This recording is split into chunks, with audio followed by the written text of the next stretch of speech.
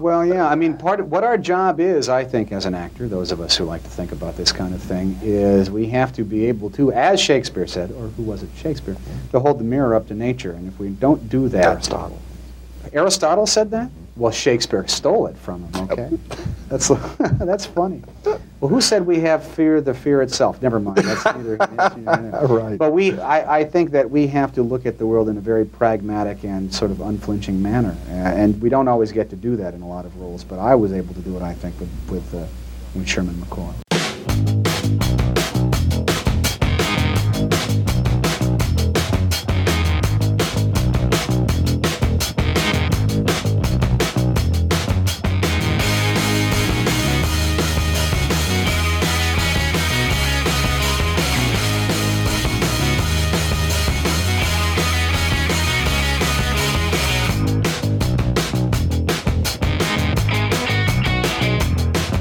Hey everybody, welcome back to a brand new episode of Not a Bomb Podcast. This is the show where we go back and talk about movies that bombed in the theater, or maybe the critics didn't like.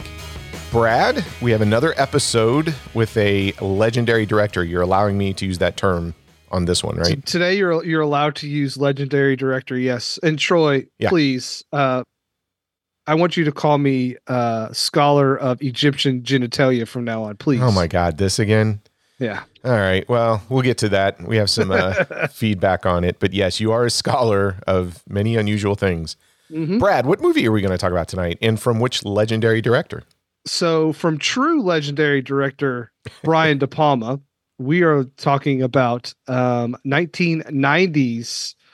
I'm going to say question mark on this. Comedy, question mark, huge question mark. The Bonfires of the Vanities. Bonfire, the Vanities, yes. We will get into that. I'm not quite sure what it was. We'll get to it. All right, we'll get to it. So I'm pretty excited about tonight because we actually have a guest on, and it's somebody that we've talked about in past episodes. So do you want to do the formal introduction, Brad? Yeah, so our buddy John, who runs his own YouTube channel, which, okay, I just have the most amount of respect for people who put their face on YouTube and create content. But we have our buddy John, first time guest. John, how are you, sir? I'm doing great. I just want to thank you guys again for having me on. It's a real pleasure. Like, you guys and the Gentleman's Guide, of course, were a huge inspiration to go down the path that I went, and it really inspired me to kind of do my own thing, you know? Awesome. Please pimp everything that you have. Please go right ahead. Yeah. You've been busy, right? Yeah. You know what? So life has been crazy. So I was doing every week, and that's what I'd ideally like to do. But I found it's a bit challenging. So I've been doing every other week. But I have a couple exciting things going on. This week, I'm going to be covering a graphic novel. You guys I know are big comic book nerds. You grew up reading that stuff like myself. I'm a huge fan of Will Eisner. So I'm going to be covering A Contract with God, which is like the godfather of, he's basically the godfather of the graphic novel. And it's just a great story. If you've never read anything by Will Eisner, he's just a fantastic writer, a beautiful visual storyteller. He's got it all. He can write, he can draw, he can do the whole nine. So I'm really excited about that. And then I'm going to be talking also about a film that came out in 2004 with John Travolta and Scarlett Johansson and Gabriel Macht. It's called A Love Song for Bobby Long. Oh my God. One of those movies that slipped through the cracks. I think it's one of his better films. Like John Travolta's had the ups and downs of his career a million times. He's bounced back and forth between making these horrible films, and then he somehow pulls something out of his ass and he makes these amazing films, and he has these comebacks. And this, I thought, was one of those films that just kind of like slipped through cracks. I think it was just an amazing film. I think everybody should see it. The director, unfortunately, just did that one film, and she just disappeared off the face of the earth. So it's kind of sad, but it's a really good story about a professor who's kind of lost his way, kind of becomes an alcoholic. He forms this relationship with Gabriel Macht, who's like his protege. And then all of a sudden, out of the middle of nowhere, Scarlett Johansson's character kind of comes into play, and they kind of form this unlikely friendship. And kind of like figure things out. Really, really good movie. I definitely highly recommend anyone that hasn't seen it. So I'm hoping to go into that later on during the week. That's awesome. I love the channel because you tackle everything, television, film, comic books. I mean, well, thank you. And like really Brad said, it's I would never be able to just sit there with a camera focused on me, just talking about something. Trust me, it's unnerving. Sometimes I drive myself crazy because I'm like, here I'm talking to myself. I mean, I'm talking to an audience, but I'm like for an hour and a half, like you guys, but I'm talking to myself. Oh, and that's the other thing is like you do it by yourself. I at least have Troy to beat up on. You don't have anyone to. I know, seriously. You know how it is when you guys create stuff. It doesn't matter if you're an artist, a writer, filmmaker. You do this thing. We're our own worst critics, and especially as you're filming it. And I don't really do any editing. It's me, my camera, my cheap tripod, and a lot of times I'll just start. Oh man, I screwed something up. I fumbled. Start over from the beginning, and it's just. Because I don't do the editing, it's just a lengthy process. Oh, it's a one take deal. Ooh, yeah. So it's a wonder show. I didn't know that. Wow. Okay, well, I wonder how I managed to get out sometimes. But I've got one more project that I want to talk about. It's coming up. Hopefully, I'm just trying to get some more people. I'm gonna do something like once a month where I do what I'm doing now with the film, but I'm also going to do stuff that's based off source material, like a graphic novel or a book. And I'm going to try to get a group of people together and try to talk about the differences between the two. Because I've always found it's fascinating, like the movie we're talking about tonight. I hear the book is amazing. It's always interesting to talk about the original source material as well as the film itself. So, well, that's something I'm working on. That's a great transition. But before we even talk about the film and the book, yeah, you've heard the podcast before, and every first time guest has to go through the 5-question trial. So I know, and I tried to be sneaky and look up some of the past questions and hope that they'd be similar. We'll see what happens. All right. Well, we have a couple of questions that I think are geared specifically towards you, so I'm going to kick things off. Oh, okay. It's one of my favorite questions to ask somebody, but what is your favorite film from your least favorite genre? And usually what I tell people is start with the genre you don't like, and what's your favorite movie from that genre? So this one is I love horror, right? But the subgenre of horror that I could never, it's not that I outright hate, but I could never fully embrace was the ghost story. I always had a hard time wrapping my head around. I don't know why. I don't know. I like the supernatural, like Evil Dead and those type, but like the actual ghost story kind of stuff, it never did anything for me. But I'll tell you what, like your Conjurings and things like that. Yeah, okay. That stuff. It for whatever reason, it just never connected with me. It just didn't jive. But I did see, and I'm kind of ashamed that I hadn't seen it sooner. I saw The Changeling last year, and I was blown away.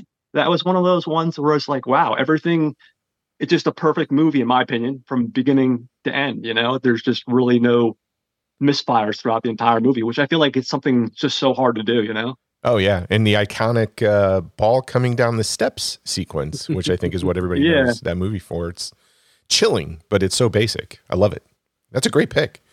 All right, Brad. Oh, thank you. You've got the next one, and this is the next couple of questions are we kind of put together just for you. So Oh, okay. Oh, I'm gonna be sneaky on me. See, I couldn't cheat. I figured that question would definitely be in there. Oh, that one I figured would be. We love that question. Troy's the professor who would give you the study guide for the final, and then be like, "And none of those questions are on the final." Yes.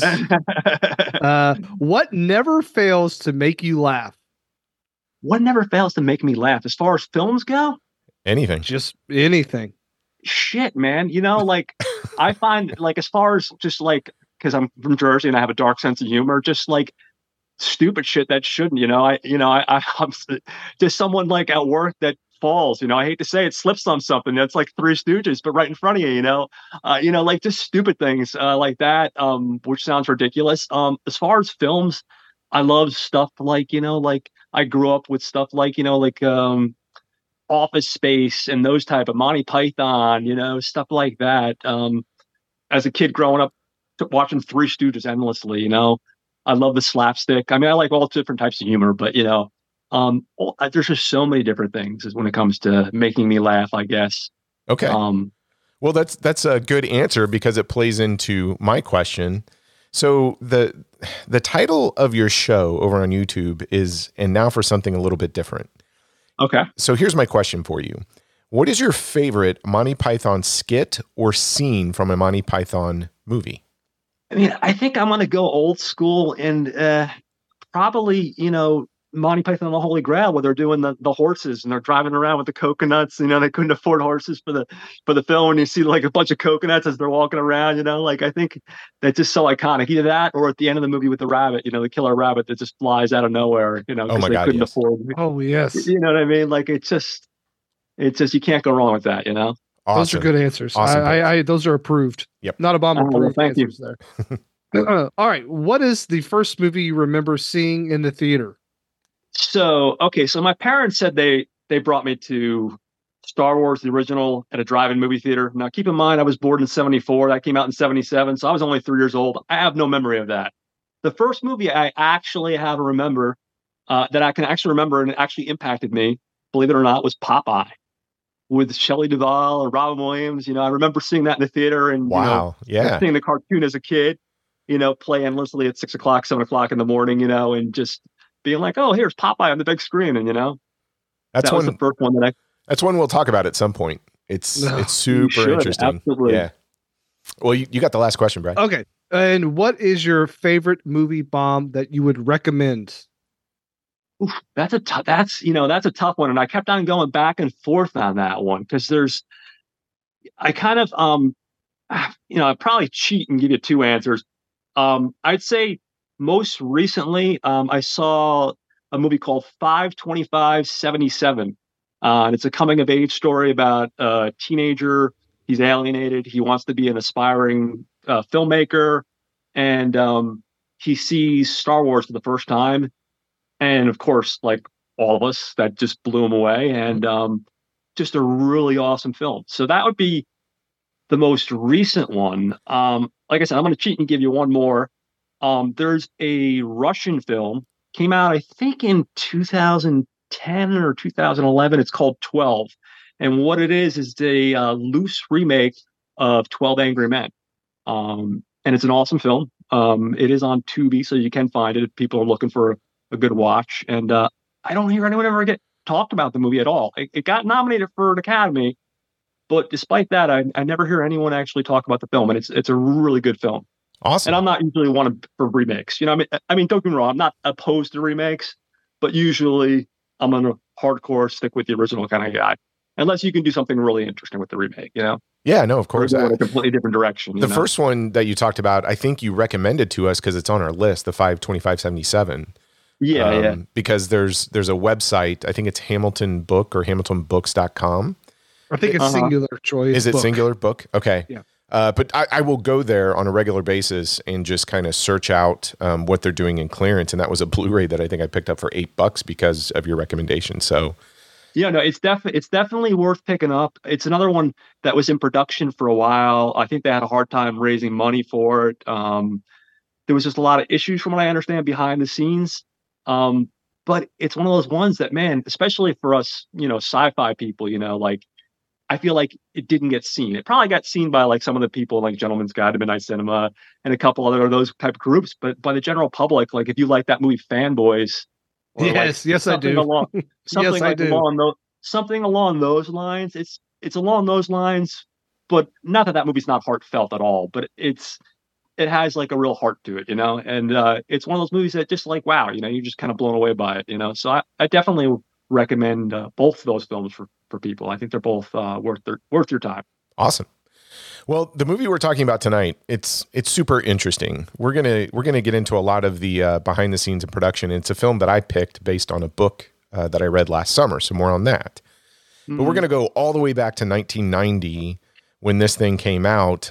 It was a high profile film because it was based on a high profile book. But Brad, when this came out into the general audiences, it didn't get a really good reception, right? So do you want to go back and talk about that? Sure. So Bonfires comes out 1990. That's December 21st of 1990. And it's got a reported budget of $47 million. Troy, we are looking at a return of $15.6 million. Ouch. So about a third, man. less than a Yeah. third. That's all domestic. This thing didn't have an international release. Box Office Mojo kind of screwing with the show today because opening weekend it comes in 8th, but it doesn't tell me the rest of the films that beat it that week. So Okay. Box Office Mojo, fix your stuff. Here's where we also have an issue, Troy. Yep. Rotten Tomatoes. We are looking at a 15% with critics and a 26% with the audience. Nobody likes this Ooh, thing. man, So we are looking at the old double whammy. Yep. Critics and financially. And Troy, here's a little gift for you. I know you don't feel well. Hopefully this cheers you up. Movieguide.org. Oh, yeah. Let me know when to man. play your theme song. So for those not familiar, Movie Guide is a website that reviews films not for their quality, but for content of our little Christian minds. And they use a scale of +4 to -4. Troy, you can hit the music. What do we think Bonfires of the Vanities sits at on their scale? I'm going to let John guess first since he's our guest. I don't know. I'd say we said the one is right, the lowest, right? Or Negative it's 4. +4 to -4. So -4 would be the worst thing a little Christian boy or girl could see. +4 would be the holiest.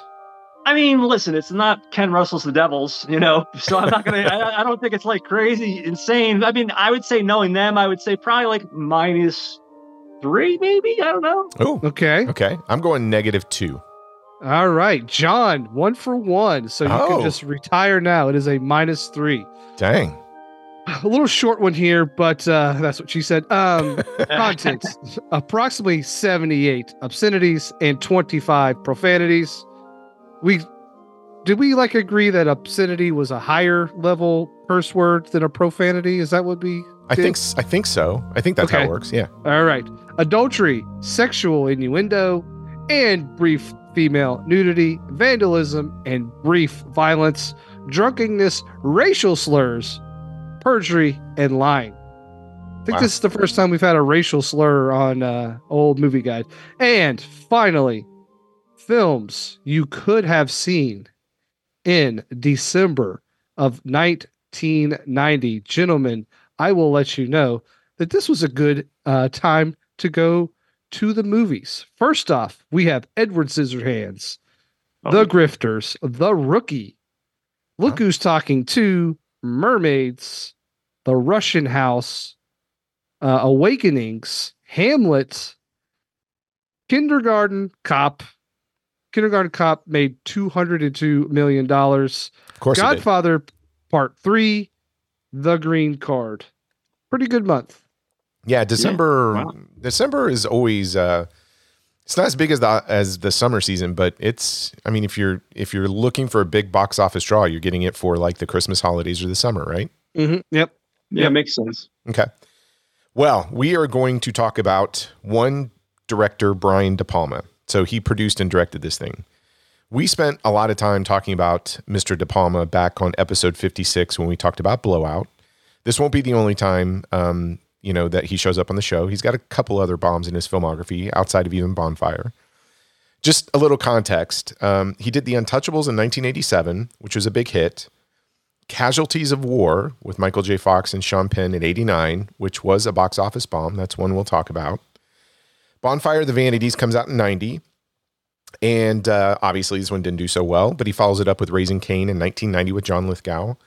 And that one actually does pretty good. I think all three of us, and I kind of wanted to derail just real quick, all three of us spent a little time with a documentary from 2015 called De Palma, right? Yes. Yeah. Okay. That was excellent. I mean, I'm playing my hand on that one. I loved it. Okay. Yeah. I just wanted to kind of get everybody's general feel about De Palma, especially after watching this documentary. So it's a documentary from 2015 from Noah Baumbach and Jake Paltrow. And really what it is it's just the camera on Brian De Palma and him talking about his filmography as if you were just sitting right next to him, and they show clips of his films and everything else. So I'm going to kick it over to you, John. I mean, I follow you on socials, and I know that this week you've just kind of went headfirst in the entire De Palma filmography. Yeah, there was a lot of stuff that I had missed, so I wanted to try to cover as much ground as I could. There's a lot of like the big stuff I'd seen, like Carrie, Blowout, Carlito's Way, you know, Scarface, but there were quite a few that I was kind of missing, and I want to try to kind of fill in some gaps. And Well, for the most part, like yeah. as far as filmmakers go, I think he's, for the most part, I will say that he swings for the fences, and he doesn't always hit a home run, but when he does, he does. And even when he fails, he usually manages to make something interesting. That's what like the vibe I've always got from him. Don't get me wrong. There's been a couple cases where he's really failed. He's really Right. shit the bed. Pardon my French, but uh, generally speaking, yeah, I think he usually tends to make something that's at least interesting for me. Like I was watching The Fury last night, and that's not a perfect film in my opinion by any means, but it's an interesting film, and you don't expect what's coming next, and it's like you're seeing all this batshit crazy one thing after another happen, and you can't say that you predict what's going to happen at the end. You know what I mean? Like it's one of those movies that just throws you, which I think is interesting. Because I think too many directors are kind of predictable. They paint by numbers, and I think that's boring. Yeah. At least someone that's going to throw you off a little and have something interesting to say. Okay. And so watching his films and then watching the filmography, or I guess documentary, do you think the documentary did a good job of sort of getting his vision captured, or what he was trying to do with each of the films they talked about? I mean, do you have a bit more understanding about him as a person and a director? Yeah. You can kind of see, like, I think, like, they kind of try to tell you his story. And, like he was explaining, sometimes there were stuff like misfires, and some of that had to do with being forced to cast certain people. Sometimes it had to do with the budget. Sometimes, there were a lot of different factors that came in to play. And I think it seemed like a pretty fair and accurate picture of him as a director. And it kind of gave you a little bit about his history and where he's been and that kind of stuff. So I thought it was really interesting. Okay. What about you, Brad? I mean, we've talked about De Palma as a director before, but now that you've watched this documentary, I don't know if you watched any other films like John this week from De Palma, but what do you think about him now? Yeah, so I got Carlito's Way in. I hadn't seen that in a while. And Arrow just put out, I don't know, a little bit ago, they put out that set, and I had gotten it, and I had hadn't put it in to see it yet. So I watched that. And I don't know what it is about me. I don't know if like kids have softened me. But I sat there and watched, De Palma talk about his filmography and all the stuff that goes with it, and him struggling, even though he's Brian De Palma, to like get control over some of his films and being told who to cast. And like seeing him discuss and kind of break down his own films, like strangely got me really emotional. Okay. I just like seeing a guy like that talk through his work and discuss it pretty honestly. It just struck me as like really authentic, and just to see a guy kind of reflect on himself really kind of touched me, in to have a self-awareness that some people don't have. I just was really enthralled with it, and really it really it really got me. Like I didn't cry or anything, but I definitely was emotionally invested in just watching De Palma speak. And I'm like, I wish more directors would take a more earnest look at their careers and talk about things that worked and things that didn't work, and why things worked and why they didn't. And hey, my vision was this, and sometimes it just doesn't come together and it doesn't work. But like John was saying, De Palma has an eye for things, and even if things don't work, there is a level of craftsmanship that goes to his films and the making of his films, that at least there have some flares. But yeah, I was really sort of touched by his documentary. And Carlito's Way, spoiler alert, is a really good movie. I think kind of overlooked. I think he considers that like one of his best. Yeah, and it's hard with the. No, go ahead. I'm sorry. And with De Palma, it's hard to say like what his best is. Like Untouchables is probably my favorite, but maybe Carlito's Way is his best directed film, if I could put it in that way. Yeah, I think we talked about that. Like with him, Yeah. you have a favorite, but then you also go, oh, I think this might be his best film. I'd have to go back and look at it because, I mean, what you think one year, it's going to change, right? I wanted to go back and watch the Black Dahlia because I had only seen that in the theater in what, '06? Yeah.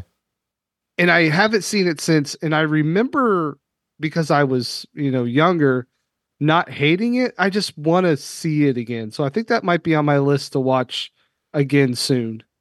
And you were going to say something, John? Oh yeah, no, I was going to say I agree with you. Like Carlito's Way is an amazing story. That's a fantastic one, Brad. And like I much prefer it to. Personally, I'm not a big Scarface guy. You would think my personality, I would love these crazy over the top. For me, it just doesn't do anything for me. But people love that movie. But Carlito's Way, I feel like it's a story that's more compelling and more interesting. I care more about the characters. 100%. Yeah. I love that he does stuff like something like Carlito's Way.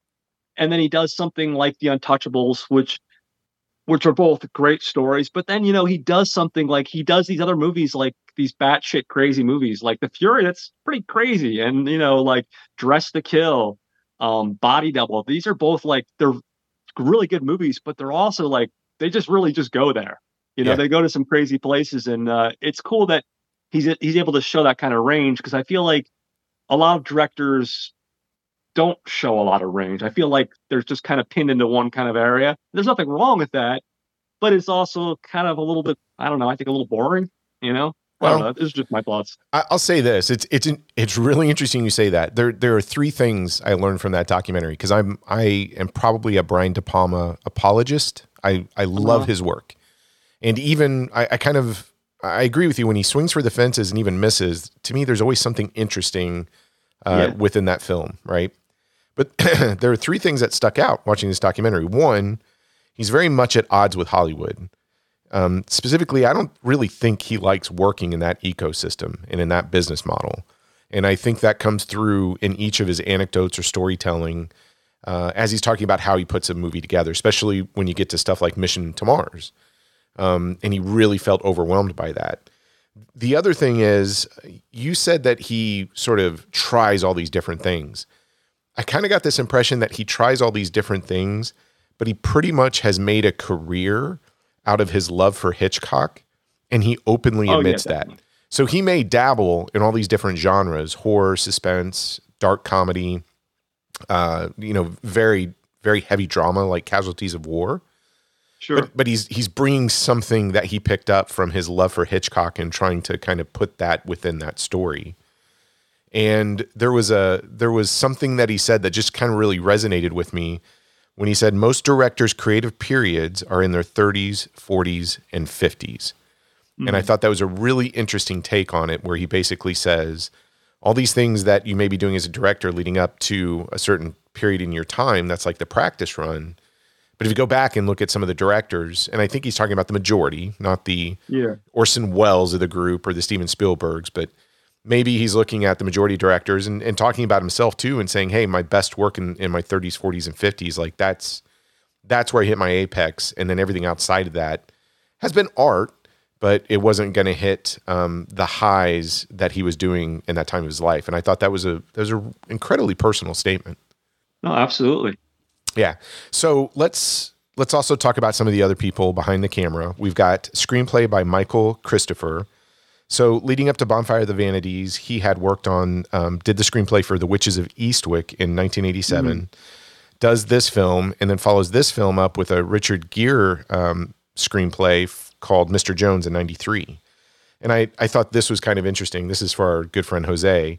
As an actor, he played Philip Price in the TV series Mr. Robot from 2015 to 2019. I know Jose's going through that series right now.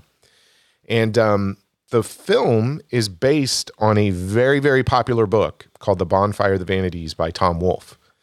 So we'll talk a little bit about that. The movie itself is not, how should we say this? It takes a lot of the characters from the book, but it is not as dark as the book. The ending's different. So it changed a lot of aspects from, print to screen. And we'll talk about that a little bit more in the production and development. Cinematography. This name's come up a couple of times. Vilmos Zsigmond. So he's an Academy Award winner for Best Cinematography on Close Encounters of the Third Kind, 1977.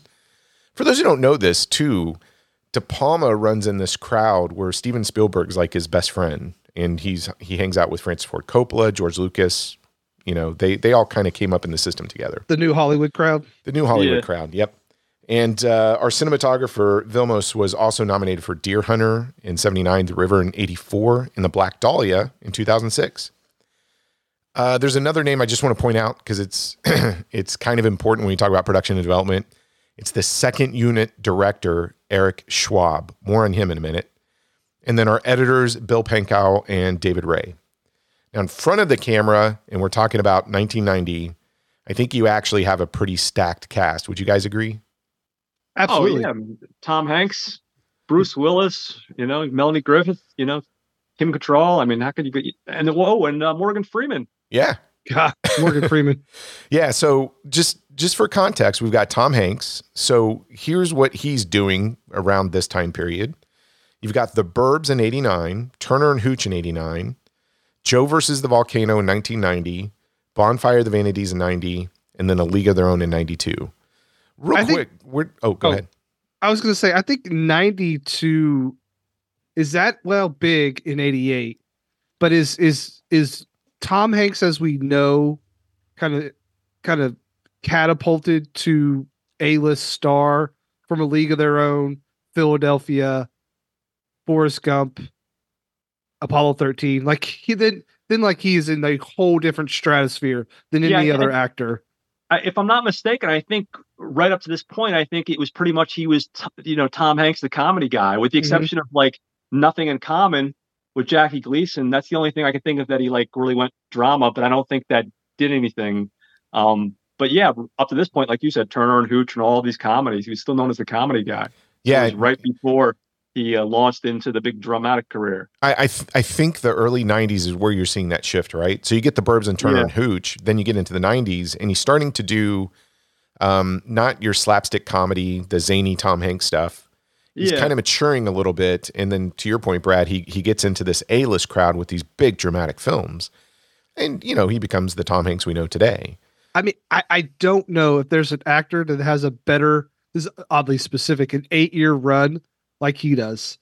So he has A League of Their Own, Sleepless in Seattle, Philadelphia, Forrest Gump, Apollo 13, Toy Story, That Thing You Do, which he also directs and is the screenwriter, Saving Private Ryan, Toy Story 2, The Green Mile, Castaway, Catch Me If You Can, Road to Perdition. Yeah. I mean, I don't know. I don't know. After 2000, I mean, he could have done anything he ever wanted to do. And he does, because he does The Terminal in 2004, and everyone's like, what the hell is this? But anyway, whatever. Yeah, no, you're absolutely right. I mean, he is really coming to his own at this time period. Then we also have Bruce Willis, which I think is interesting. So back in episode 146, we talk about a film that I love that I don't think you have the appreciation for, Brad. No, because it sucks. Shut up. It's 1991's Hudson Hawk. But here's another individual sort of on top of the world and is considered a big box office draw. And if you think about 1990, just that year alone, he has Die Hard 2, the follow-up to probably the biggest film in his career. Look Who's Talking To, a sequel to another huge hit for him. And then he does Bonfire of the Vanities. And then Melanie Griffith, I mean, she's no slouch either. She has In the Spirit in 1990, Pacific Heights in 1990, which is a great thriller with Michael Keaton, and then Bonfire of the Vanities. So these three people are on your poster, and from a studio perspective, you pretty much think you're printing money at this point, considering, it's not just a flawless track record, but they are a big box office draw just on those three names. Wouldn't you agree? No, absolutely. I mean, you have three actors in there that are consistently putting out, work that's doing well in the box office, Yeah. I mean, yeah, they're three people you can put on the poster, and it should put butts in seats. Oh, absolutely. Yeah, I agree. And then to round out the cast, we get Kim Cattrall as Judy McCoy. So that's Tom Hanks' wife in the film. Morgan Freeman as Judge Leonard White. F. Murray. Troy. Yep. You missed an opportunity to say the film. Which film did I miss? Big Trouble in Little China. Oh yes, Big Trouble in Little China. I'm trying to limit the filmography on everybody. We'll be here all night. But she was in Big Trouble. She was in Big Trouble in Little China. I'm staring at the movie poster in my basement right now. So, Morgan Freeman as Judge Leonard White. We got F. Murray Abraham as D.A. Abe Weiss. Now he's uncredited. We'll get to why. Saul Rubinek as Jed Kramer. John Troy. Hold on. I treated you like a son. Stop you it. Stabbed me in the heart. Stop it. John Hancock as Reverend Bacon. Last but not least, an actress who plays the role of Campbell McCoy, Kirsten Dunst. Now, you may not know her. She sang this song with Tool called Jambi and was also the voice of Jambi the Genie in Pee-wee's Playhouse. So really interesting. Jumanji. Oh, Jumanji. Yeah, I totally messed that up. I sent you that the other day, and I was like, "Look who's back!" Yeah, Jambi herself. Yep.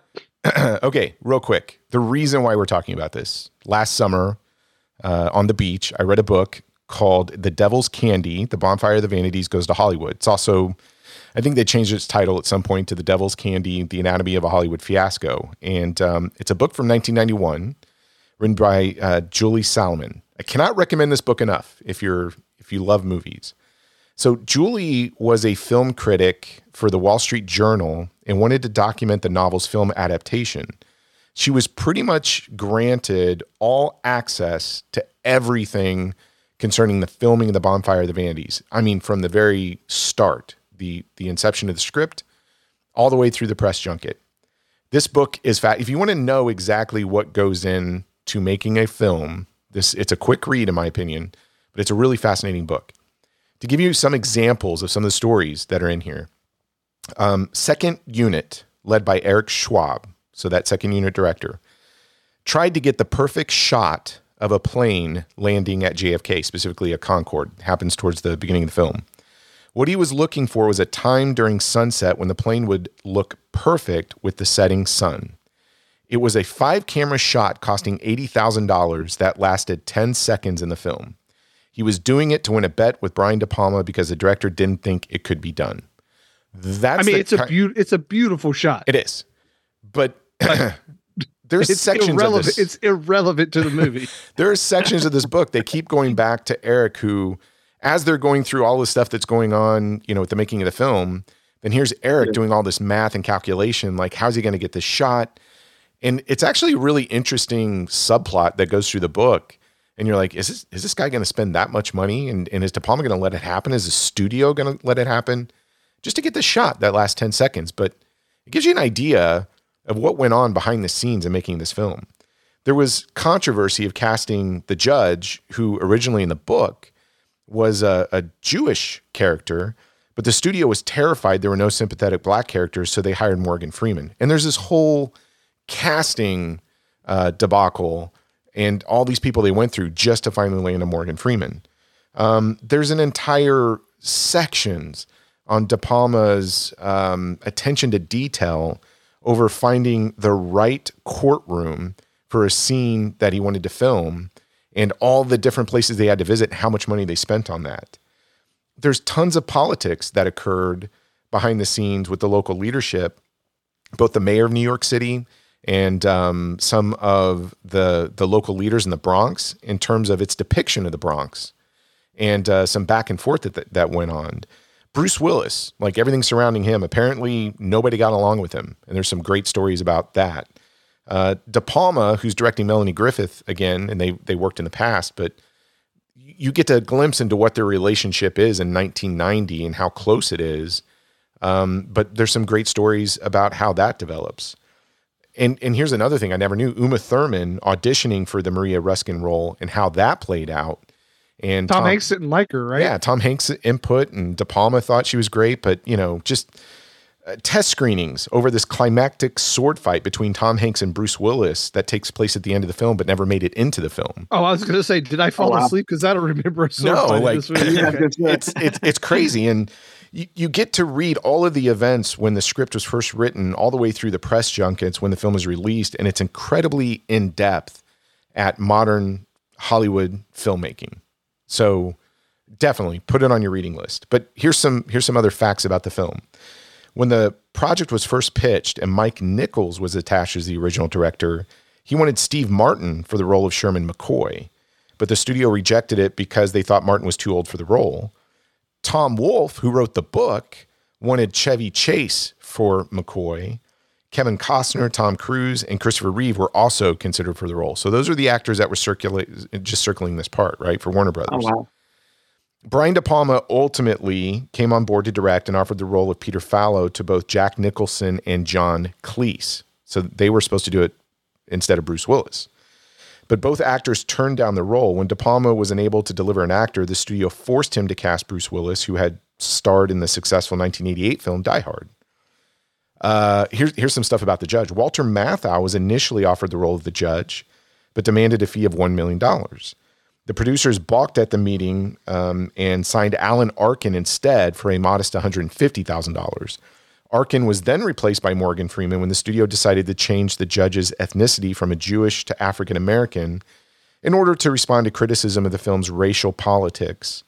And dialogue was added to have the judge denounce the manipulative actions of the main characters. De Palma said he, quote, didn't want to racially polarize the film by having a white judge talking morality to basically a black audience. Arkin refused to waive his payment after being recast. Edward James Olmos was also considered for the role of the judge. And again, ultimately goes to Morgan Freeman. And I think he was only there for like a day or two.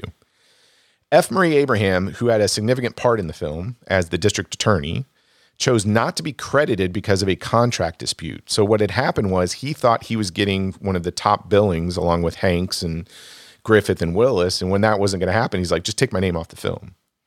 De Palma wanted Uma Thurman to play Maria Ruskin. Thurman tested for the role, but Tom Hanks felt that she wasn't right for the part. And eventually they landed on Melanie Griffith. And the studio made significant changes to source material, making Sherman McCoy more sympathetic and adding a subplot involving a minor character, Judge Leonard White, eventually played by Freeman. There's significant differences to how the book ends versus this film. And even when you go back and read The Devil's Candy, you'll also see the differences in what they were doing with the screenplay. So they went through a couple of different endings and test screenings that didn't do well, et cetera, like the sword fight, et cetera, that just didn't make it. And then we're left with the product that we have today. So, guys, honestly, if you haven't read that book, just please go read that book. If you love film. No, it sounds fascinating. It really does. I wish I had more time. It's a busy week. I was thinking about ordering it and giving it a quick read, but just too much going on this week. Yeah, but it sounds amazing. I think there's a podcast, You Must Remember This, who did a series on the making of the film, and they interview the author, Julie, of the book. Okay. So if you don't like reading and it's boring to you, you can also find some great podcasts on this outside of our own. I think it's called The Plot Thickens.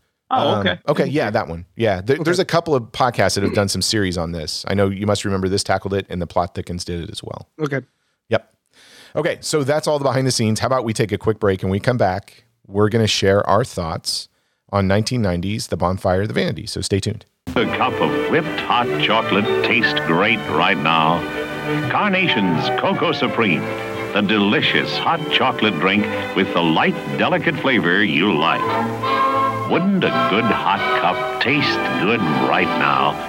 Ask for a cup of whipped hot chocolate at our snack bar. It's the night of the senior prom. The Bates High School gym is alive with excitement, and everybody is there, even Carrie White, the girl everyone makes fun of, the girl who lives in that creepy house with her crazy mother, the girl with the strange power. But tonight, no one will laugh at Carrie. She's with the best-looking boy in the senior class. She'll be voted Queen of the Prom. For Carrie, it will be a dream come true. For everyone else, it will be a nightmare.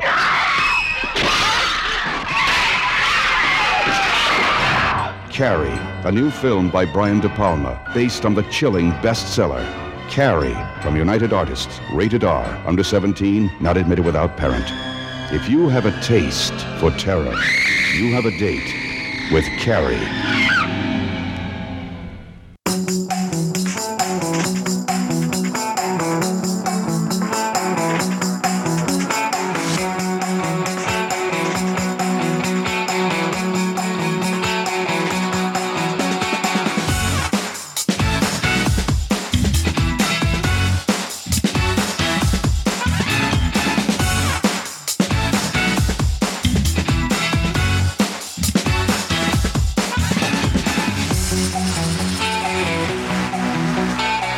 Okay, here we go. John, I'm going to kick it over to you. I'm really curious. You spent a whole week just watching Brian De Palma films.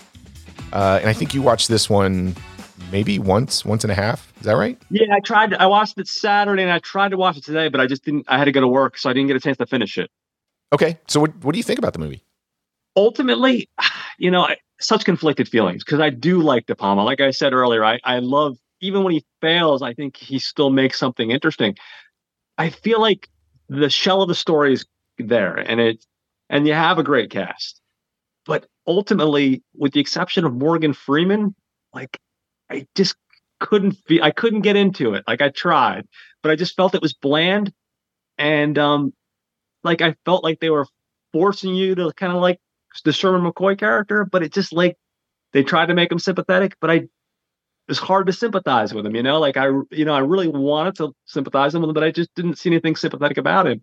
I just feel like it just didn't really do it for me as a whole. I feel like as much as I love Hanks, I don't think his character was despicable enough for what they were going for. I think they probably should have went like a darker tone. I think it would have been awesome to see Hanks actually take on a character where he's always been America's sweetheart, the nice guy, take on a really dark, dirty character, and Bruce Willis, I mean, he can do comedy. Obviously, you see something like Moonlighting. There's been other stuff where he's done stuff besides the action guy. I feel like I didn't get enough of a taste of the reporter. Like I didn't get enough of them to be like, oh, okay, this guy's interesting. I'm like caring about what's going on and the story that he's reporting. Same thing with Melanie Griffith. She just plays. I mean, she plays it well, but she plays like the kind of like the stereotypical like bimbo, and that's fine. That's kind of like what the role was, kind of this baby character.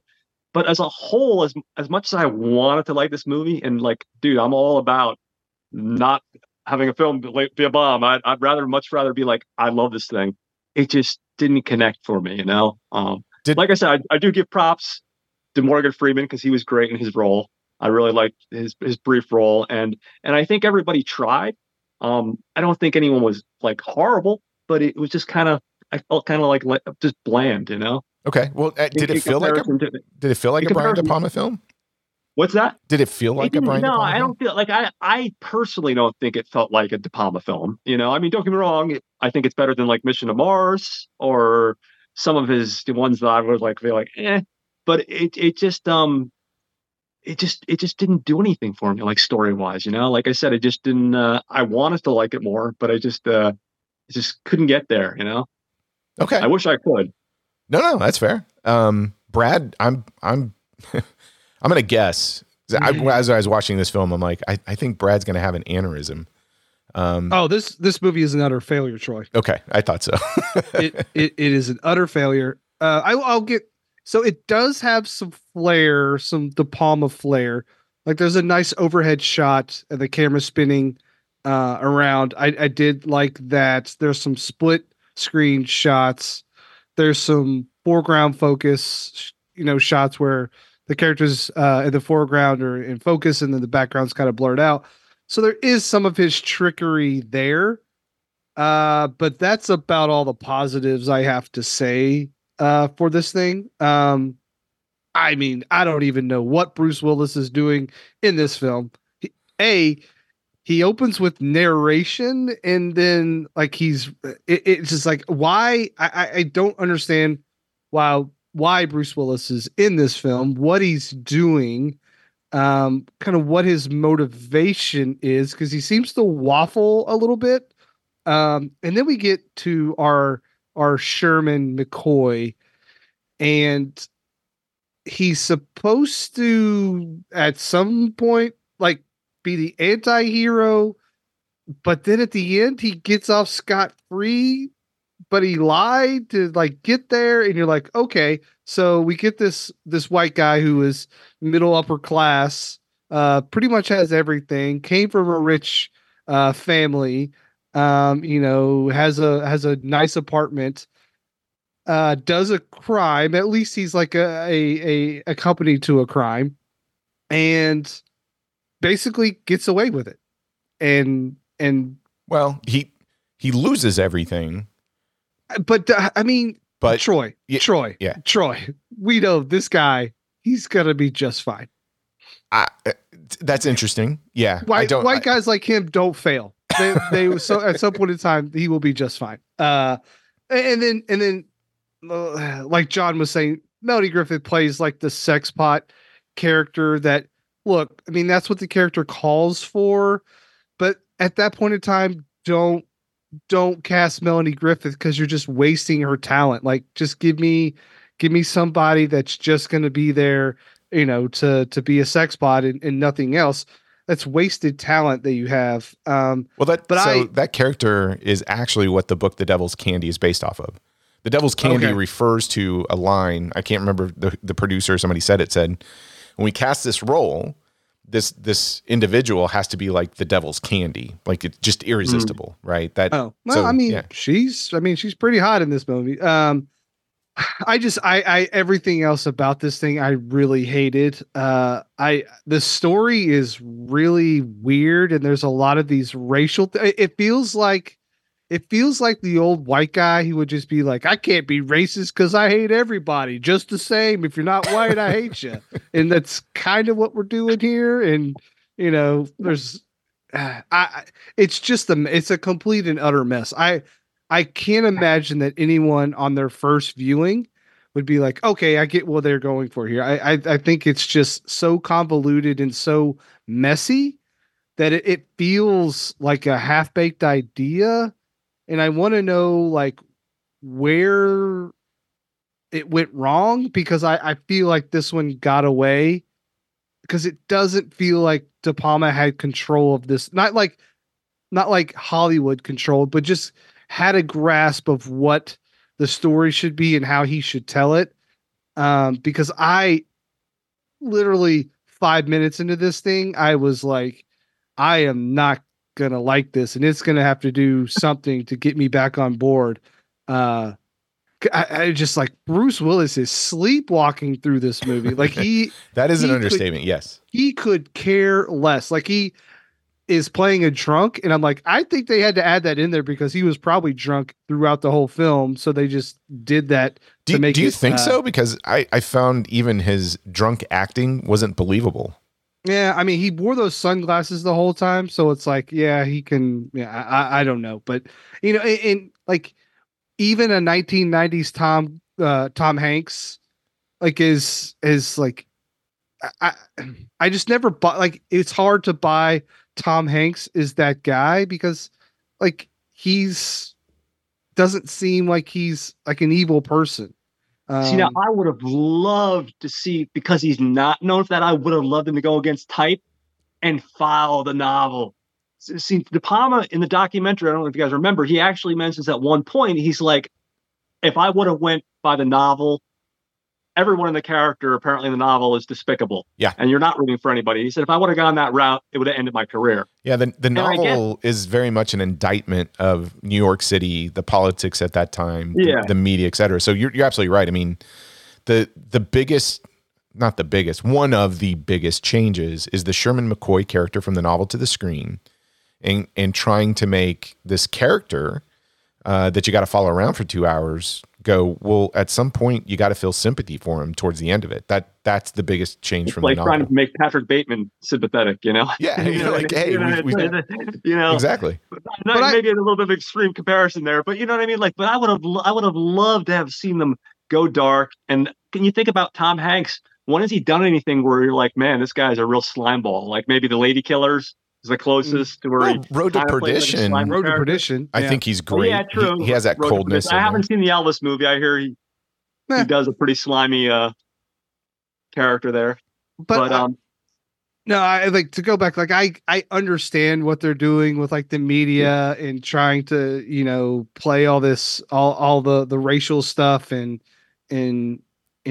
using like kind of the Al Sharpton character a bit. Like I get all what they're trying to do. Just nothing worked. Like literally nothing works in this. Like I could not fathom how this thing just got away. And to me, this is like a showcase in a director who's been doing it up to this point like 25 years and how they can even fail at the most basic level to put together a cohesive story. That's fair. Yeah.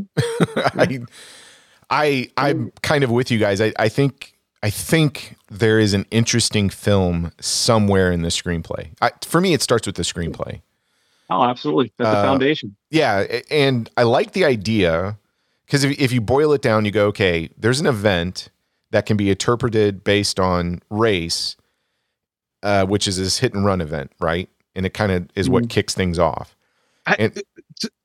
When they like see the black guys and then they turn the camera on Tom Hanks and he's got that look on his face, I'm like, okay, this is what we're doing here. It like focuses in on his face and he looks like he has seen two Bigfoots coming towards him. Like it is a weird look. And it should be a weird, to me, if it was going to be a dark satirical commentary and you have the haves and the have-nots, and there's supposed to be an event that sparks it off. And then the rest of the film is, okay, how do special interest groups, politicians, the media control, the message for their own interests? And the whole decency and the truth and what happens kind of goes out the window.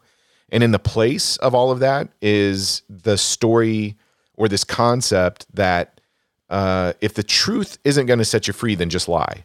Like I like that basic foundation that I think they tried to do a screenplay around, but I agree with you both. If you're going to do that, you can't pull your punches, and they pull their punches. They try to kind of please everybody. I mean, this is the definition of pussyfooting around. It is 100%. And the elements are there for this scathing dark comedy.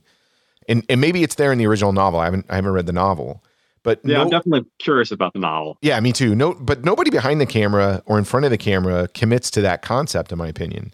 De Palma is interested in the perfect shot. And this does feel like a De Palma film to me. Hanks is trying to... Technically, it does. Technically, yes. Yes. And that's on display. I think Hanks is trying his best to turn an adulterer into something likable, right? Willis doesn't know what movie he's in. And Melanie Griffith thinks her sole purpose is to kind of walk around in underwear and talk dirty. And to me, it all doesn't gel. Now, the De Palma shots, like if you look at it from a technical perspective and just mute the thing, there's some great stuff in here. That opening scene was amazing. Yeah, Peter Fallow's introduction. There are some shots from a technical perspective, absolutely. Yeah, the limousine to the stage, this one long elaborate tracking shot and how it's coordinated, it's fantastic. This elaborate crane shot for no reason of Tom Hanks in the rain walking his dog going to a phone booth looks fantastic. The introduction of the Reverend, like that's probably my favorite shot in the film because you get this fantastic camera angle showing him towering over others because the camera's so low. And it feels like something from a Citizen Kane composition, right? Something Orson Welles would have shot. Mm-hmm. You did mention this, Brett. You get the use of the split screen showing the protest, the district attorney's reaction. And there's no doubt that it's a De Palma film based on those segments, the visuals, the spinning camera. But really towards the end of the film, it loses some of that. You can actually, it's probably the last 45 minutes, you go, okay, there were some great shots in the beginning, starts to peter out in the middle. Towards the end, you lose all of that stuff. And I almost feel like Brian De Palma got bored behind the scenes and shooting this thing, or he just got, I don't know, fed up with all the politics. Gave up, yeah. Yeah, so technically, I think it looks great. We'll talk about the script in a minute, but man, the performances from the main stars, I think, sink this. I would love to talk a little bit more detail, starting with Hanks. I don't know how you guys feel. I'm with you, John. I would love to see him play a darker side, but I think he's totally miscast for this Sherman McCoy role. I think he's totally wrong for this role. I think the problem is at that time, I think he had the gravitas to be able to pull it off if the script was written differently. But I think when you're doing stuff like Turner and Hooch and all these other, like The Burbs and all these comedies, I think people weren't ready probably to see him in a role like that. Like I feel like I don't think he's ready to do it. Like I don't think he had the acting chops yet to do it, to be honest. Yeah, I think he wasn't right there. I don't think he was there. Now, 10 years down the road, if it was made, I think possibly, yeah. But you're right. I think everybody. I think pretty much. I hate to say it, pretty much everyone was pretty much miscast almost throughout the movie. I think almost, so. Yeah. Hanks. It's the interesting thing about Sherman McCoy is if for this film, I think what you need to do is you need to empathize with him, but you really shouldn't root for him or like him. Like there should be moments that you go, oh, that's gray. And I understand where his frustration's coming from, like him shooting up his whole house, getting everybody out of the dinner party. But you still want him to suffer because he's kind of a douchebag. And you need somebody who can really kind of bounce back and forth between that and say, hey, from these events all the way to the end, you want to see him just kind of getting taken down a notch, and even watch this guy lie to get out of it. But you want moments where you empathize with him, but you never root for him. And I don't think Tom Hanks could do that in 1990. Maybe after Road to Perdition, or maybe Tom Hanks now could do it back then. Yeah. I don't think he could. Bruce Willis, I think you guys said it. I mean, he's sleepwalking in this performance. Melanie Griffith is supposed to be the devil's candy. I don't think she sizzles at all. I mean, she's sexy as hell in this movie. She is. I actually, so here's where I think the elements of the film, like they should have leaned into this, is there are parts of this film that are a little bit transgressive, and there's not enough of that. So the two best performances, actually the best performances of this film are the ones that are outside of our main characters. So Morgan Freeman's fantastic, even in his day or two of shooting. He really is good at giving this vibe of a frustrated judge who sees right through all these shenanigans and is trying to push back on it and sort of get to the truth of the matter. And he's almost losing that battle. He's fantastic in it. That monologue at the end. I mean, that's awesome. You know. But the monologue at the end is so offensive. Just as like that's how they end the movie. Like I was ready to punch someone.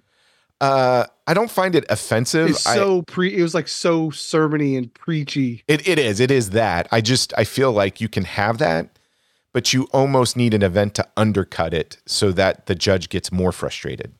Like you need to lean into that, right? F. Murray Abraham actually gives this chilling, this is where the transgressive part comes. I think he gives this like chilling transgressive performance as a district attorney who's looking for the perfect scenario to make a political statement. Mm-hmm. And he has his own monologue at some point in the film where he's basically building this extremist like politics around race baiting. And he says, look, I'm not a racist, but then turns around and says, I'm going to make all the minorities love me. And he uses all the racial slurs under the sun. That performance made me feel so uncomfortable. And I feel like this movie needed way more moments like that. Absolutely. If that's the movie, we should have had that movie. And I think, like we said, they dipped their toe in that water, but they didn't jump into the deep end. I agree 100%. Like that, to me, that's the biggest crime of this film. There are spots within here that I think do work, and are saying something and are starting to create a dialogue and are supposed to wake you up a little bit and kind of go, oh, what's going on here? But then for every one of those, it turns around and plays it safe. And I know it's a big Warner Brothers studio, high profile film, and maybe they couldn't do it, but why make it? I was just gonna say that, like, why make it if you're not gonna just go for it? I guess I wasn't prepared to hear the N word more than at all, but it's more than once in this movie, and I was like, oh, like we could have done something, but we didn't. Yeah, I don't know how you guys feel. Like I hear this statement. Like one of our friends had said this. Oh, you're gonna watch Bonfire the Vanities. I bet that movie means more today than in 1990. Mm-hmm. And I'm thinking about that, and I go, no, not at all. I think 1990 versus 2024. I mean, we've been Brad and I have been watching Citizen Kane and watching a lot of documentaries on Citizen Kane and watching the power of the press in essence manipulate, the people within a country. When you read the documentary about what Orson Welles, Citizen Kane is based on a man who had this paper empire and really ran for politics, but was trying to really change everybody's mind about all these issues through his newspaper. And you're like, well, this kind of stuff has always been around. It's not going anywhere. Bonfire of the Vanities is not more relevant in 2024 than 1990. It's like, well, 15 years from now, we're still going to have these issues and we're still going to be talking about absolutely. Yeah. So, but I was excited in 1990 because I saw it in the theater because I thought we would get something a bit topical, something a bit in your face, and ask some questions and maybe push some buttons and start that dialogue. And man, this thing is just dead on arrival, in my opinion. Yeah, no, I feel like it's one of those things that if it were made today, it would probably be like an independent film, and it'd be people that weren't like A-list actors, because I feel like maybe the studio would be more willing to give them the money to do it. You know, if you give them a smaller budget, some lesser known actors, and just go for it because they'd be willing to take a chance on it. Because I do think if they were to do it, in my opinion, the right way, which would be based off the novel, they'd have to kind of go the dark route. And I think to keep it really interesting, I think that would be the best way to do it, in my opinion, you know, because I feel like to do it this way, it's just kind of like you're doing it half-ass. It just doesn't vibe, you know. It just everything doesn't come together in a way that's just, you're like, wow, that was a great movie, you know. It just kind of walk away kind of feeling like it's just too many missed opportunities to do something interesting. Yeah, it's like somebody, you know, threw just a softball pitch at somebody and they whiffed. Like it's all there. Yeah. The ingredients are there. And you have, behind the camera, in front of the camera, all of it's a miss. Yeah, no, it just doesn't come together, and it should, because like you guys said, there are moments throughout this thing that like wow, this is a cool moment here, a cool moment there. There's some great technical shots, but ultimately it just kind of falls, you know, it just falls flat, unfortunately. And if it wasn't for those technical shots, I think this thing would be like basically unwatchable. Yeah.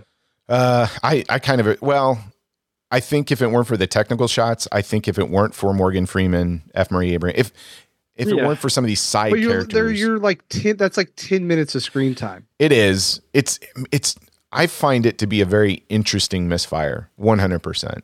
Here's the other thing. So I you know, you read articles and stuff. I don't know about you guys. Sometimes you go down a rabbit hole, and I'm looking at 1990 and I'm thinking, well, I thought Do the Right Thing came out in 1990. Nope, it came out the year before. But I'm like, why am I thinking about Spike Lee in this film?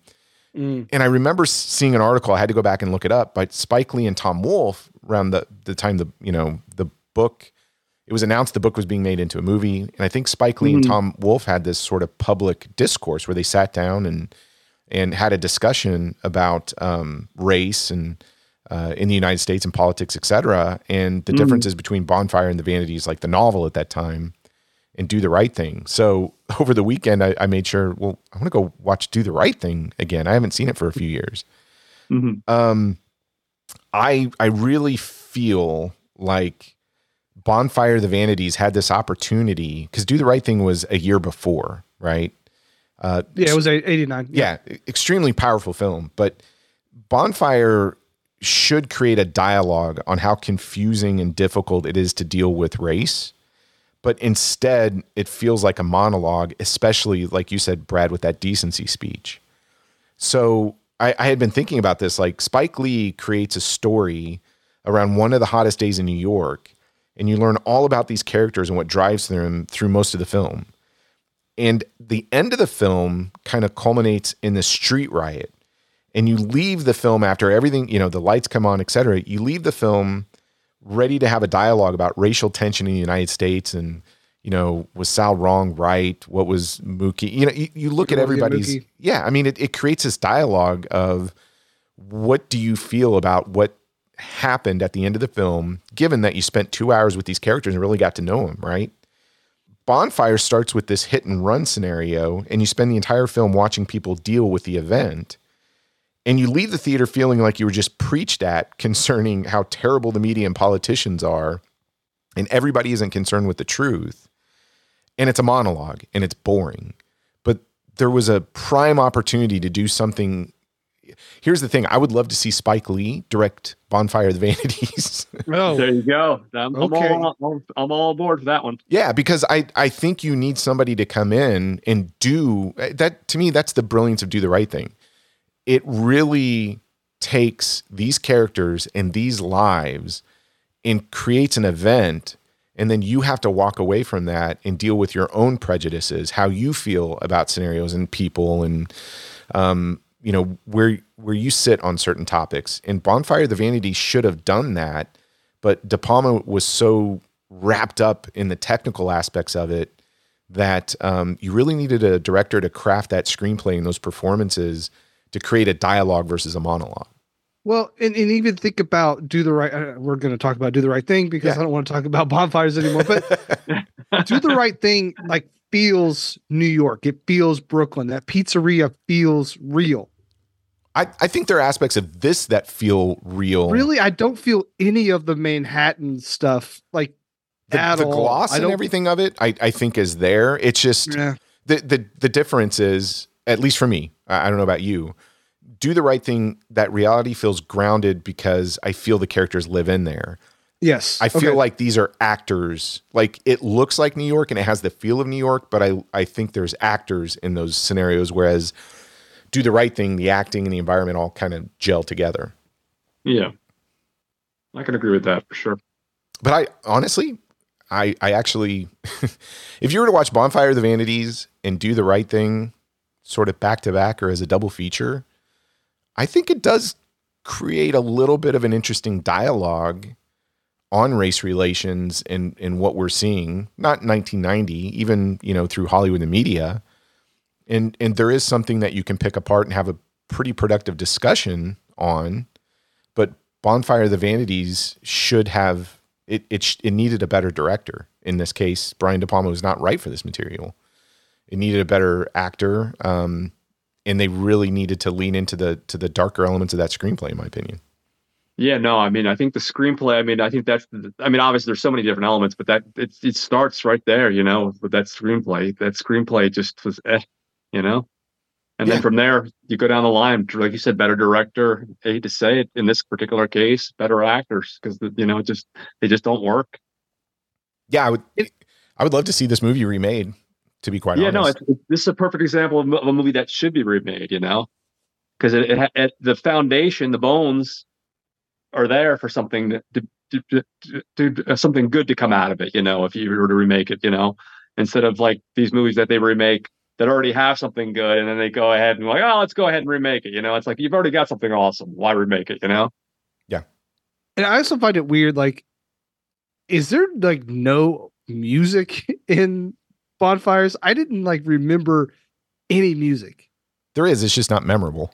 Okay. Like that to me, that's a problem. Because again, we're talking about Do the Right Thing, which is like my favorite kind of music, but like this thing just felt silent with that. When there's no conversation, it felt silent. Well, the boredom in this film is deafening. How's that? Yes. Okay. Yeah. That's a great way to put it.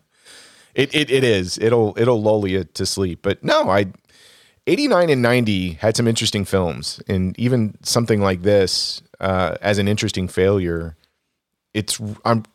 I just find it fascinating to go back and go, wow, we're still dealing with a lot of this stuff even in today's environment. Maybe in some hyper stylized version in the media. It doesn't make this film more relevant or less relevant to 2024, but it does say, hey, from a human condition standpoint, we're going to be dealing with this stuff forever, quite honestly. Yeah, I mean, Rodney King's the next year. Yeah. True. Absolutely. What else do you guys have on this one? I don't know. I think this thing is unwild. This thing is so bad. It is so. Let's put it this way: I bought the Blu-ray, and it wasn't expensive, and I bought the doc. I'm glad I have the doc, but I'm like, man, shit! I didn't realize the movie was on YouTube. The entire movie. I was like, fuck. Yeah. Is this the worst film in his filmography? I don't know if it's the worst film, but I don't know if I'm going to find myself rewatching it anytime soon. Let's put it that way. it is. I think it's one of the worst. I think it's one of the worst films that we've done. Really? Yeah, because literally nothing works. Nothing works. Like, there are films that we've done that are bad, but something works. Here, it is all disjointed and not like there's not an aspect of this film that you can say, well, that works. Because even the technical stuff peters out halfway through the film.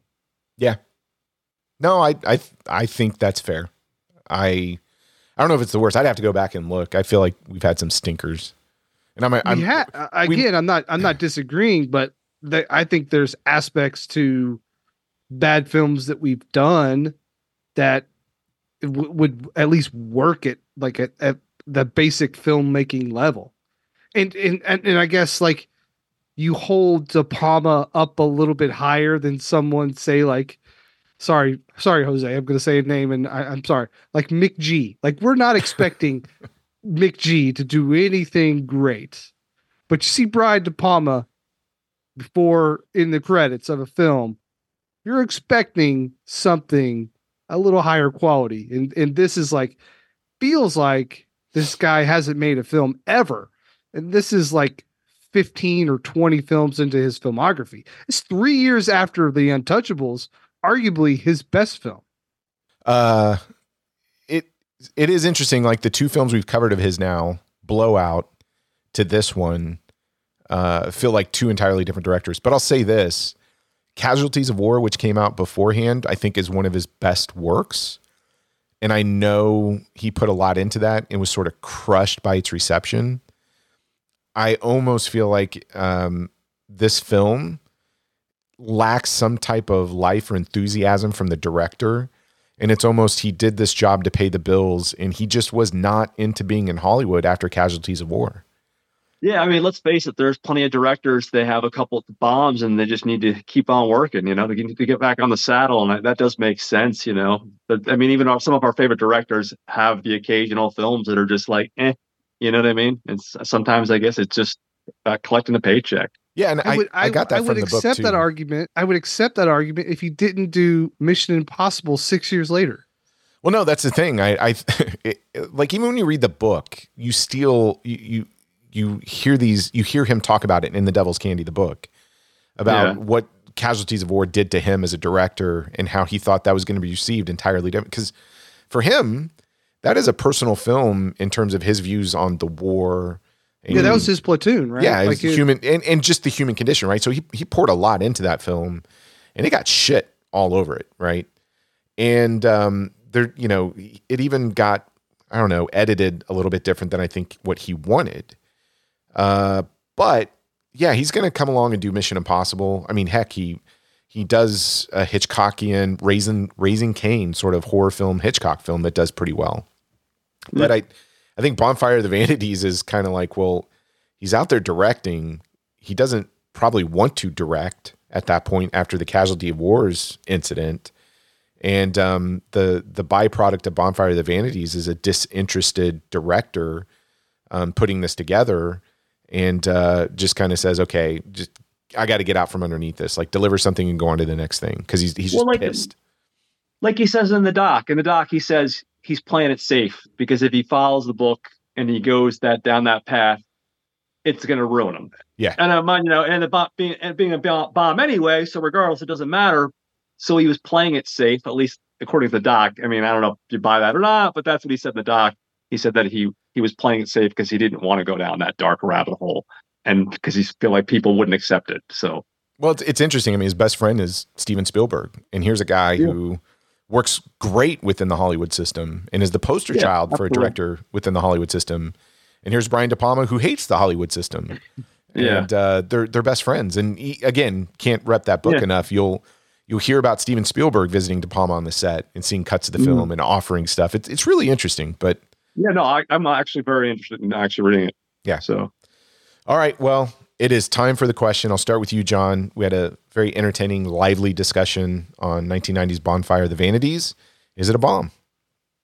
Man, it kills me to say it, man. I don't like, I particularly on my own thing. I don't pick films unless I'm in love with them. So I hate calling a film a bomb, but like I have to. It just, there's just not enough there to just be compelling or really interesting. There's some things here and there, like technical shots that are cool. There's a couple parts, like you said, with F. Murray Abraham and Morgan Freeman had little bits here and there. But as a whole, I think I have to call it a bomb, unfortunately. Okay.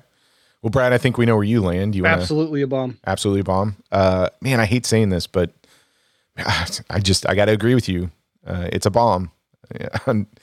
it's not Dracula 3D bomb, but it nonetheless is a bomb, right? So he still gets to keep legendary status. Is that right, Brad? No? Yeah, he can. Yeah. He can? He can. Okay. Well, I have some listener feedback. It might actually spur some additional conversation. I actually have a lot of listener feedback, Brad. It's been super busy. Oh, nice. We got a recommendation from Mia. Okay. She wrote in and said Bone Tomahawk, horror western with Kurt Russell from 2015. Absolutely. Kurt Russell. Oh, that's an awesome movie. Yeah, so we need to add that to the list. I love this email. This is from Chandon. Greetings, Troy and Brad, a.k.a. Not a Bombers.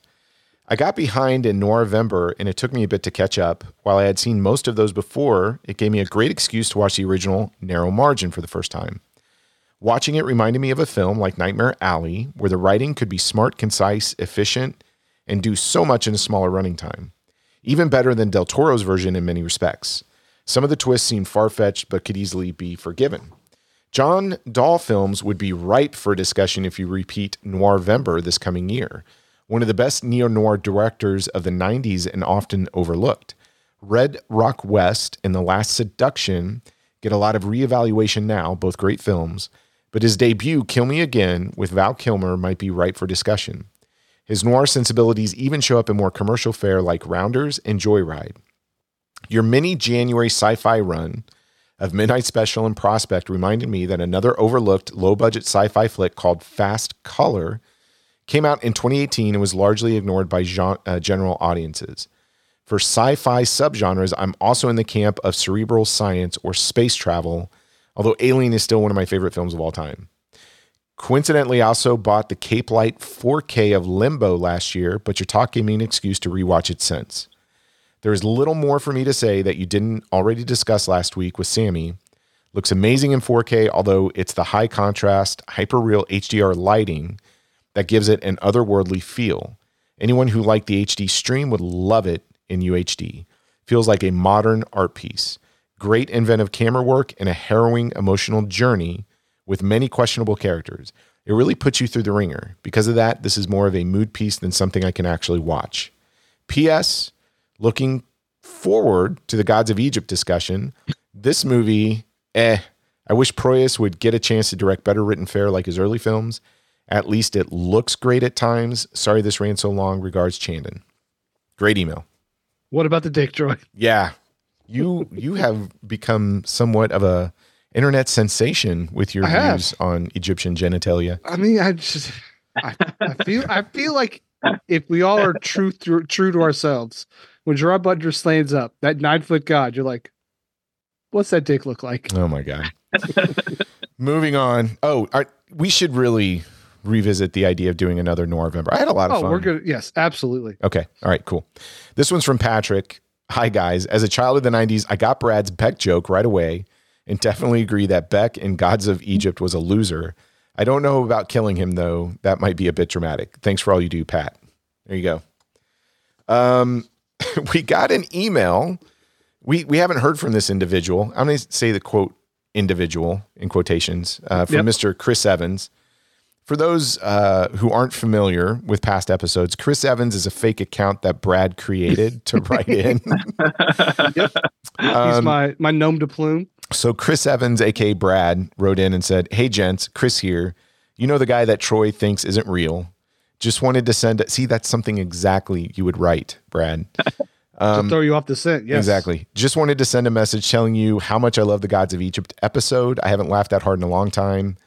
Don't know what was in the water, but you guys killing me. Probably one of my favorite episodes. See, that's exactly what Brad would write in so that we would pick more movies to talk about Egyptian genitalia. Anything to get that Egyptian genitalia in there. Yep. You have no idea. The week after that, I was being bothered daily from texts from Brad, like, you can't deny you didn't think about that. Every day. That's how I would start my mornings. Brad, if somebody wants to send in feedback or recommendations on movies we should watch, how do they do that? Yeah, that's notabombpod@gmail.com or head over to Not a Bomb Podcast, hit the contact us button, leave your suggestion there, or Facebook, Instagram, Twitter. Yeah, we just re-upped for our website, so go over there, please. Make it worth our investment. Yeah, we're still doing this thing. John, how do they get a hold of you, and where do they find all your content? You guys can just go to, I have my Facebook page, and now for something a little bit different, you can check that out, or you can go just straight to YouTube and just do it. Just let's search now for something a little bit different, and it'll pop right up. I've only been doing this for about 5 months, so I only have about 24 episodes, but I'm working, trying to get new content out, like I said, every 2 weeks, and hoping to have some interesting stuff to look forward to. So awesome. We love the channel. We love your content. Well, thank you. I appreciate it, man. Absolutely. It means a lot. Brad, what are we talking about next week? Well, we are going to welcome back the Wachowski siblings to the show. We did Speed Racer before. Mhm. And now we are going to do the 2015 space opera, Jupiter Ascending. Oh boy, that's a long one too, isn't it? Apparently, Channing Tatum plays a dog man. Yeah. We know how to pick them. Tell you what, folks. Yep. Are you sure you're not doing Breaking Brad all over again? Because that sounds like that could be. We're fooling everybody. Yeah, we start the year off with like 3 what I think are pretty amazing films, and then we're like, hey, we're gonna go through this Drek. Hey, that's what it's all about, though. It's about what films can create an interesting conversation. No, absolutely. I guarantee next week's going to be interesting. So I can't. Oh no, wait. absolutely. Hey, don't worry. I'll make a Red Rocket joke. Don't worry. I see right there. Brad is choosing his films this year over what type of dick jokes can he get in. If you haven't caught on yet. Oh, it's so true. Jiminy's Christmas. Well, I think we just need to list out all the other podcasts that they. God, Dada Bomb HR is livid right now. Yeah, they are. But yeah, who else should they be listening to?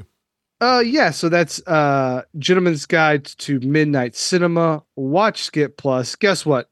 We know for a fact that Watch Skip Plus is coming back very soon. Excited. The VHS Files has come back. They're going to be releasing, I think Josh said, back on Fridays once again.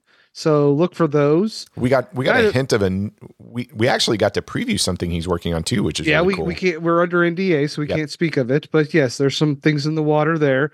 Night of the Living podcast, the Backlook Cinema podcast, Mixtape podcast, Movie Struck, and Raiders of the Podcast. Awesome. Well, John, please, we're going to send you a couple of picks, and hopefully we can get you back on the show. It was an absolute pleasure having you, man. No, thank you guys for having me. Like I said, this is my first time kind of doing this. I'm usually just doing the solo thing, so it's a new experience. It was an absolute pleasure coming on and talking to you about this film. So thank you for having me. Hopefully we could get you on for like a better film next time. I'm sorry. Nice. No, get out of here. No, the thing about this film is, like, at the end of the day, it was still very enjoyable talking about it, and there is things of merit to talk about in the film. There are some things that are there that have merit. Obviously, I would have liked a better film too, but that's okay. I had a great time, so thank you guys for, like I said, inviting me here. I really appreciate it. Awesome. Well, folks, I don't know if you're listening in the morning, the afternoon, or evening. Thanks for downloading the episode. Hopefully, I was able to mute all my coughs. I'm just getting over this little cold. Come back next week. Both Brad and I are going to be super healthy so that we can take on Dog Boy movies and Brad's, Red Rocket jokes. So come back next week. It'll be a blast. Don't lose your head. Oh no.